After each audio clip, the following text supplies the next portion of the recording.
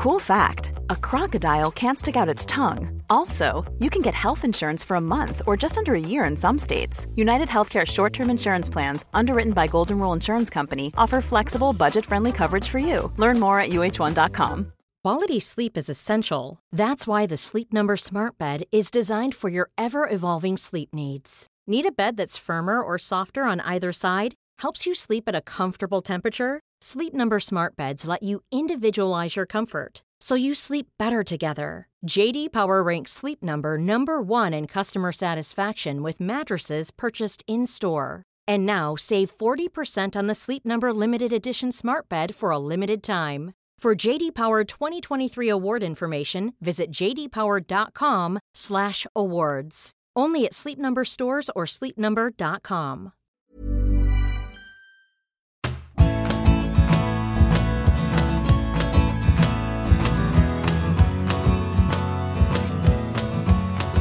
Hello everybody. Today we'd prearranged that we were going to follow up the column I wrote about Spain's Copa del Rey after the really uplifting, extraordinary week of football that competition has provided us, particularly watching Soldevilla score a hat-trick against his ex-club Barcelona as a tiny little club from Alicante, intercity, who only existed since 2017. Took Barca to extra time in a 3-3 draw and then conceded the knockout goal to Ansu Fati. And chatting to my producers, Neil and Martin, we thought, well, maybe a short follow-up just to say, hey, look, La Liga teams eliminated by minnows, 1/3 division team through to the draw on Saturday. Solde makes a brilliant story because his goals were fantastic. The intercity Barca game was magic. And then, pow. Friday morning, Kings in Spain. It's the equivalent of Christmas Day in most of the rest of Europe, in many parts of the world. Dia de los Reyes is vitally important. And it happens to be today that I'm going back to the studios of La Liga Television for the first time since Simon Hanley died. And his thoughts, his words, his music have been echoing around my head for days. And I've been speaking with my great friend Duncan McMath about how to have a little tribute night for Simon next week. And it's with some trepidation that I'm thinking about being in those studios, those corridors, those offices again for the first time, in the knowledge that I won't bump into Simon or hear his sarcastic comments or uplifting laughter, his cynicism, his wit. And so it's with a really heavy heart that I admit that I'm recording this today about the death of Gianluca Vialli. I knew him pretty well, but above all, I want to testify to the fact that he was an extraordinary presence, somebody who, since way back in 1995, did very generous things for me. And I must admit, because this feels like a private conversation between friends, sometimes I think, I can't believe these people are there listening and contributing and chatting and sending questions. And therefore, it's not that I feel an obligation to you, but equally I think to myself, I often think in this year where I've lost my mum, one of my very best friends, my best friend of my life suffered a stroke, and then Simon died in December. It exacerbates the question in your head about what do we do when people die and why do we do it? And it's a doubly strong question in my head about when ordinary paisano, ordinary people, ordinary workaday pavement people like me grieve in public or admit to a feeling of loss or sadness about somebody special and famous like Luca Vialli. Because there's very obviously now an association with celebrity that passes when some people talk about a famous person who's died. And then there's a separation to people who genuinely feel sore or sad or touched or moved, never having met that person. And then there's the tightest group of people that knew them really well or loved them. And I don't know quite where I fit or why I'm doing this, but I want to admit to begin with that before I speak about him, I feel really emotional and heavy-hearted because, and this is what I want to share with you just in case it helps or it's interesting, because I felt touched by a really special guy, and it also felt so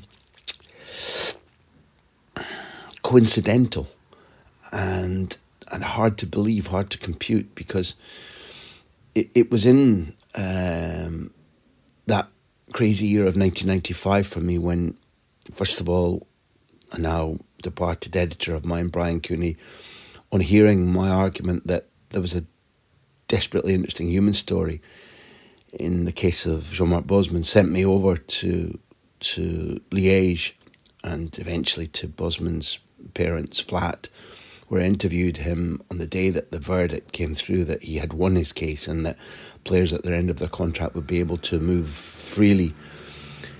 That was a landmark moment in my life. It was an interesting, ultra human experience, because it was somebody talking about a fact that would alter football, a fact which coincidentally altered my journalistic profile. But fundamentally, it was Bosman talking about something that had pretty much had certainly ruined the latter years of his career, and in my opinion went a long way to tainting his life and in beginning a battle with alcoholism. And I mention that because it was just a couple of months later that my editor, the same editor, said, I don't like the way that Juventus just brushed Rangers aside. Football-wise, it's okay. But in a Champions League match like that in Glasgow, how is it that an Italian team can physically and athletically bully Rangers that way? Go and find out. Most of you will know this tale. And therefore I repeat it in an effort to shed light on this friendship with Luca Vialli. But I pitched up in Turin with the help of Daniele Boalia, who was the press officer at Juventus at the time. And he said, yeah, you can come and study us if you want. And he gave me access to the gym, to the training sessions. On the first day I was there, it happened to be 2 training sessions, one in the morning, one in the early evening. And I was given such freedom. And at the end of the first day, I said, I'll really need to speak to one of your players about this training regime. And so much more is known about training now than certainly in my part, than was then, because there's greater sharing of ideas. There's all the football planning programs. There's all the discussion about prioritization. There's YouTube videos. There are seminars. The internet is the great conductor of information. None of that, most of it didn't exist in 1995, and none of it was in its heyday. And so I wanted to speak to a player to say, what does it feel like to be asked to train this way? Why doesn't it tire you out to regularly train twice in a day? What are the disciplines like, mental and physical, of this type of regime? And they selected Luca Vialli, and so this is at the end of his day where they've trained in the morning, and it was on a muddy Comunale pitch. They were playing in Delle Alpi at the time and training in their old stadium, the Comunale. And the pitch was very muddy indeed. The sessions mixed the usual thing of tactical, strategic games, finishing and running. A lot of running. All under the now departed Gianpietro Ventroni, who died late last year as well. Ventroni was at Spurs when he died last late autumn, and it was Ventroni's sessions that I was trying to understand, and I got access eventually to him through a translator. Daniele did the translating, but in this instance they said, listen, Luca Vialli will stop and speak to you, go and wait in that changing room, and he speaks enough English. And there was also a woman who worked for the club television station who intervened and got us through sticky patches in the interview. And I've told it before, but it makes me smile so many times. My first meeting with Luca Vialli was him coming in, evidently tired after 2 training sessions in a day, into a dingy little dressing room. How much he'd had his arm bent, to a phrase he used when he signed for Chelsea. I don't know if I said that to him. Did they have to twist your arm to come? But he comes in, he's evidently tired, he sits down, he's got his kit bag, and he's in a beautiful 3-piece pinstripe suit. I'm in a three-piece pinstripe suit. The first thing he does is reach forward to grip the material, and you know that to rub something between your thumb and your forefinger is a worldwide gesture of testing the quality, and he does that for my suit, and it's transmitted to me via words, via gestures, and that impish. Anybody who's met him or seen him in a relaxed mode talking will know what I mean about that impish little smile that comes from the eyes, not the mouth. He was full of mischief, and he's like, yeah, nice look, nice suit. You need better material. So sorry, 1995 Slaters, to put you down via Vialli. And the rest of the interview was tremendous. It was about 25 minutes, half an hour. It was interesting enough that it helped me carry several pages of an examination of Juventus when I got back to Scotland to write for the Scottish Daily Mail. It led to, at my next press conference at Ibrox, Walter Smith waiting until the end, asking to see me at the back of the room, and then getting me by the throat of my shirt, not by the throat, but lifting me by the tie and the collar up against the wall and bawling me out. Walter thought I'd made Juventus and Vialli out to be angels and the epitome of professionalism, which in some senses, they definitely were. And Walter wasn't happy. And the fucking mad thing was that my explanation of what I was trying to get across, the fact I'd been there and interviewed people once Walter calmed down again, deeply increased our friendship. Walter admitted to me that he invited me back a couple of weeks later for soup in his office at Ibrox.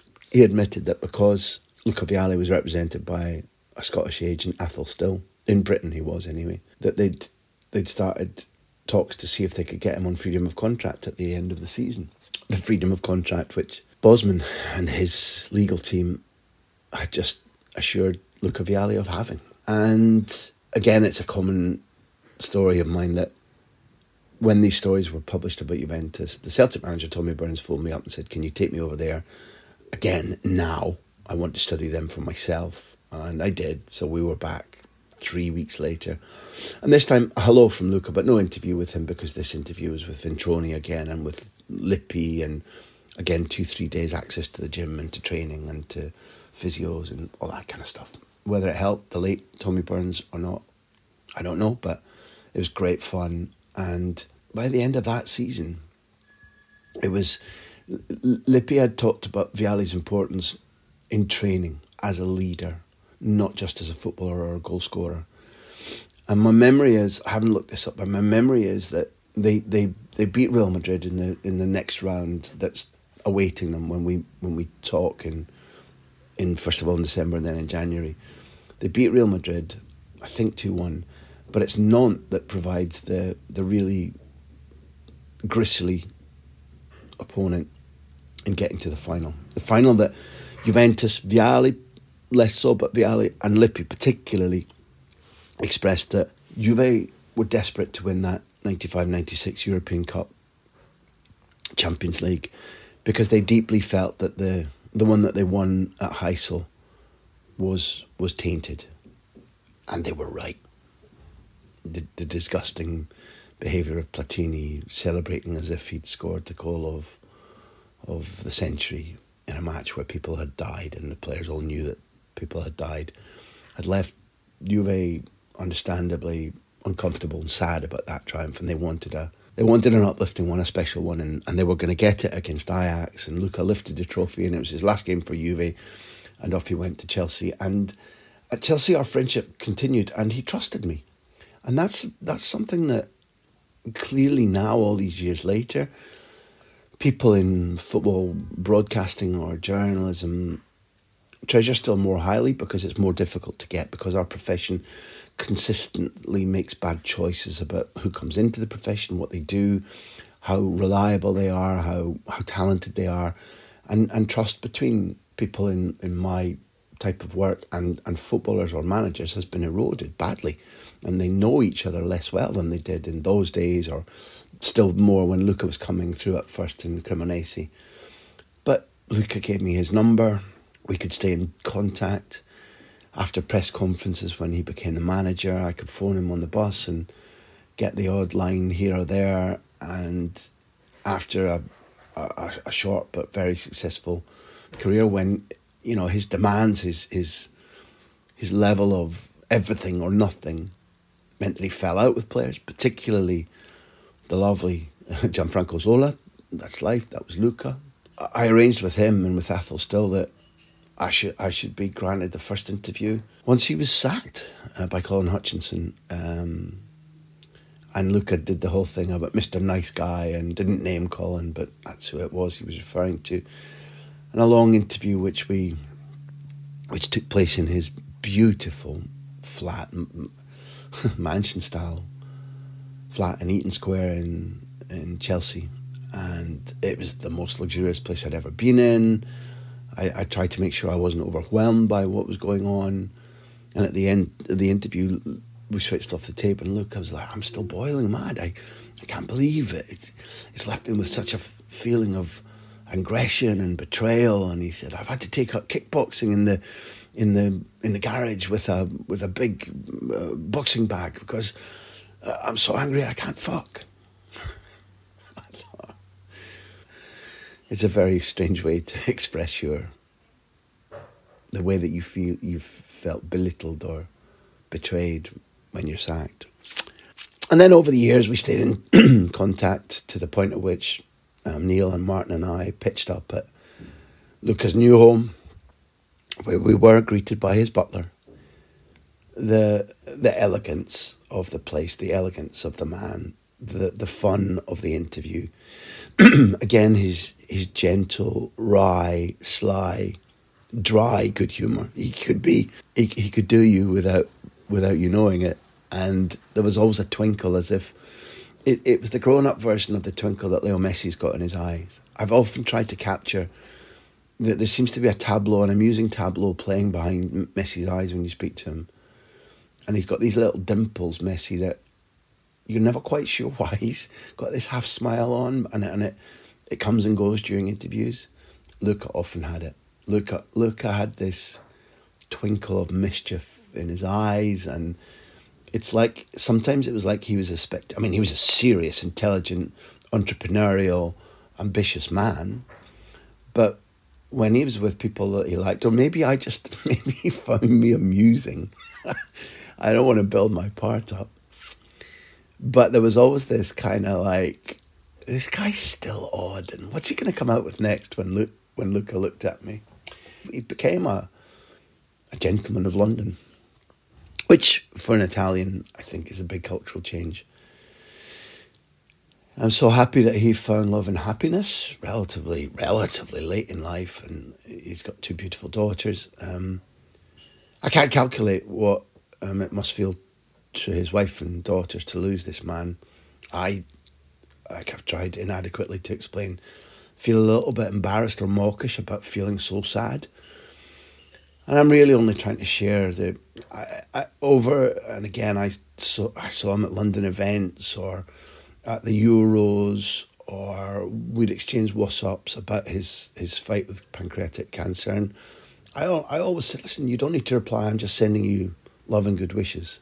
He always did reply. And most recently he was like, yeah, I remember the podcast interview very well, I enjoyed it. I'll recommend to the Italy press officer that Mancini joins the podcast. I do want to bear testimony to the fact that knowing Luca Vialli was enormous fun. I remember the me of 1995, and I was bursting with energy and inquisitiveness, and I genuinely wanted to learn and to know things, and maybe he clicked into that a little bit. And also, just like Walter tried to show me the other side of Luca Vialli, so did Sven-Göran Eriksson, who loved the Vialli-Mancini partnership and knows that he was chosen to be Sampdoria coach, not by President Mantovani, but by Vialli and Mancini. a choice which led to Vialli and Mancini and Mantovani and Sampdoria winning their first ever Serie A title. But also, I wasn't reporting that scene, so I can't do justice to the larks that the Gemelli di Gol, the Goal twins, got up to. But what a partnership in life they had, Mancini and Vialli, beyond the football pitch. Such friendship, and everybody, I think, was emotional about them winning the Euros, the delayed Euros last year. But beyond that, it's incredible to me that a man this young has gone. We know cancer is cruel and is relentless, and I think everybody, including Luca, knew that when he was able to announce really good remission from pancreatic cancer, there was never a moment when you can say, that's it, beaten, won forever. But for it to come back so quickly and so strongly and to kill him now.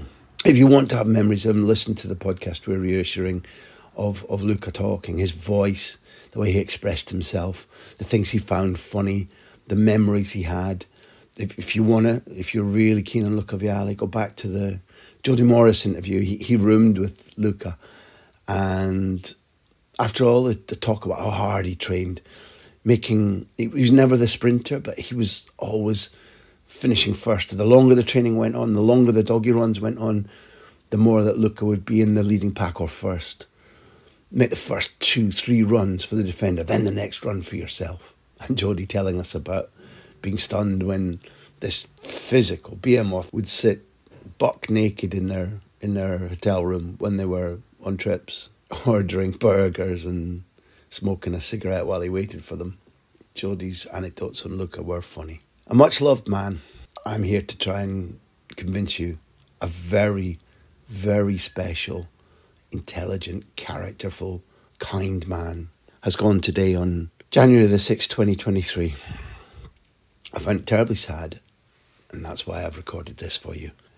I don't know if it's interesting or of use, but it had to be done because Gianluca Vialli was numero uno.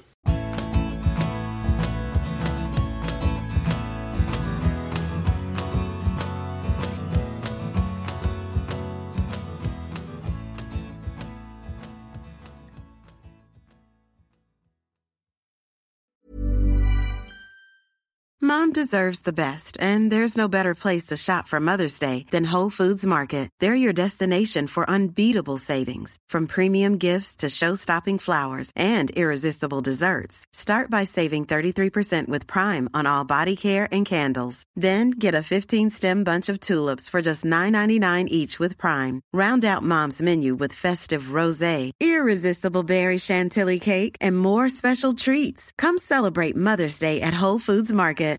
Here's a cool fact. A crocodile can't stick out its tongue. Another cool fact, you can get short-term health insurance for a month or just under a year in some states. United Healthcare short-term insurance plans are designed for people who are between jobs, coming off their parents' plan, or turning a side hustle into a full-time gig.